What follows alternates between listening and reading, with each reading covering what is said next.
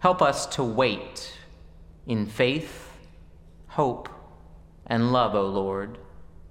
Amen.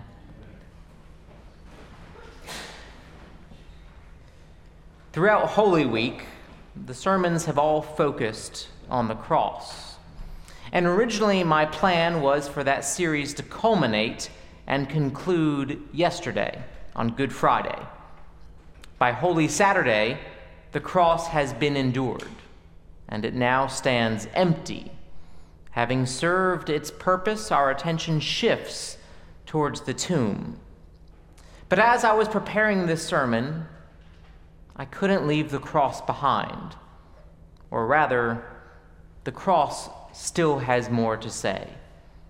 Now, this should have been more obvious to me because the cross, even 2,000 years later, still stands at the center of our faith. The cross still adorns our churches. It is still the sign that we trace over our bodies. It remains the symbol of our faith. Even on Holy Saturday, we live in the shadow of the cross. But something happens on Holy Saturday to the cross. It's in transition. Yesterday, the cross was a threat, an instrument of torture. By tomorrow morning, the cross will have taken on a radically new meaning.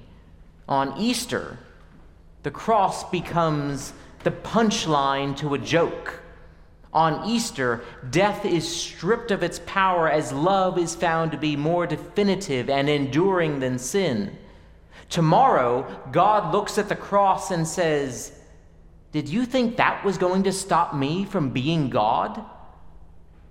On Holy Saturday, we stand between the cross as death and the cross as a joke. And in this moment, we wait. It's something like the time between a caterpillar and a butterfly. We are in that crucible moment of transformation.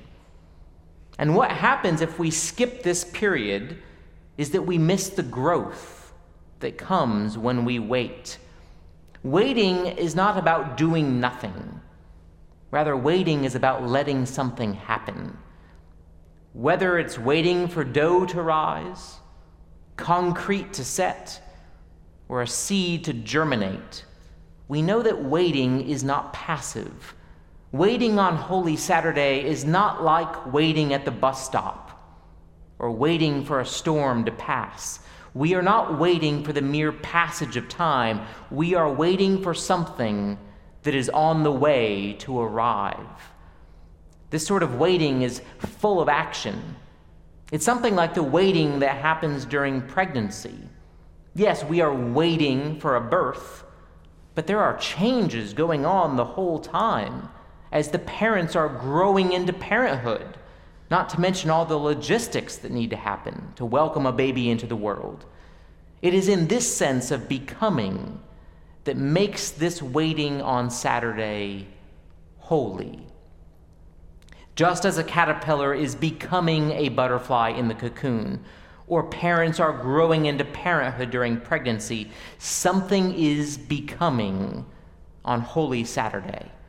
And the reading from Job points us toward this anticipation. Job writes, "There is hope for a tree if it is cut down, that it will sprout again, that its shoots will not cease. Though its root grows old in the earth and its stump dies in the ground, yet at the scent of water it will bud and put forth branches like a young plant." Perhaps Job was not able to see that this same hope exists for humans and for all of creation.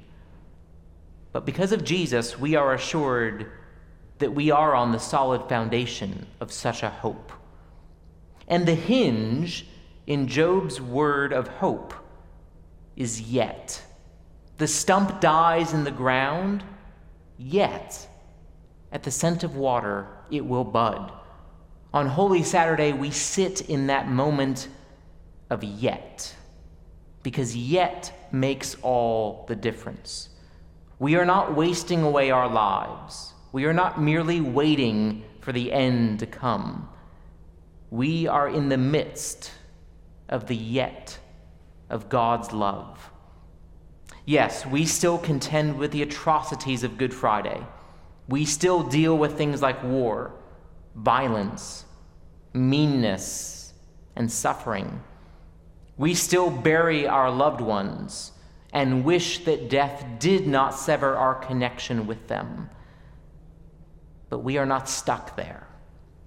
Resurrection is on the way. And just as surely as a seed puts forth a shoot, or an in utero baby kicks and moves, there are waves of the resurrection breaking onto our shores even now. No, even on this side of Easter, the kingdom has not fully arrived on earth as it is in heaven.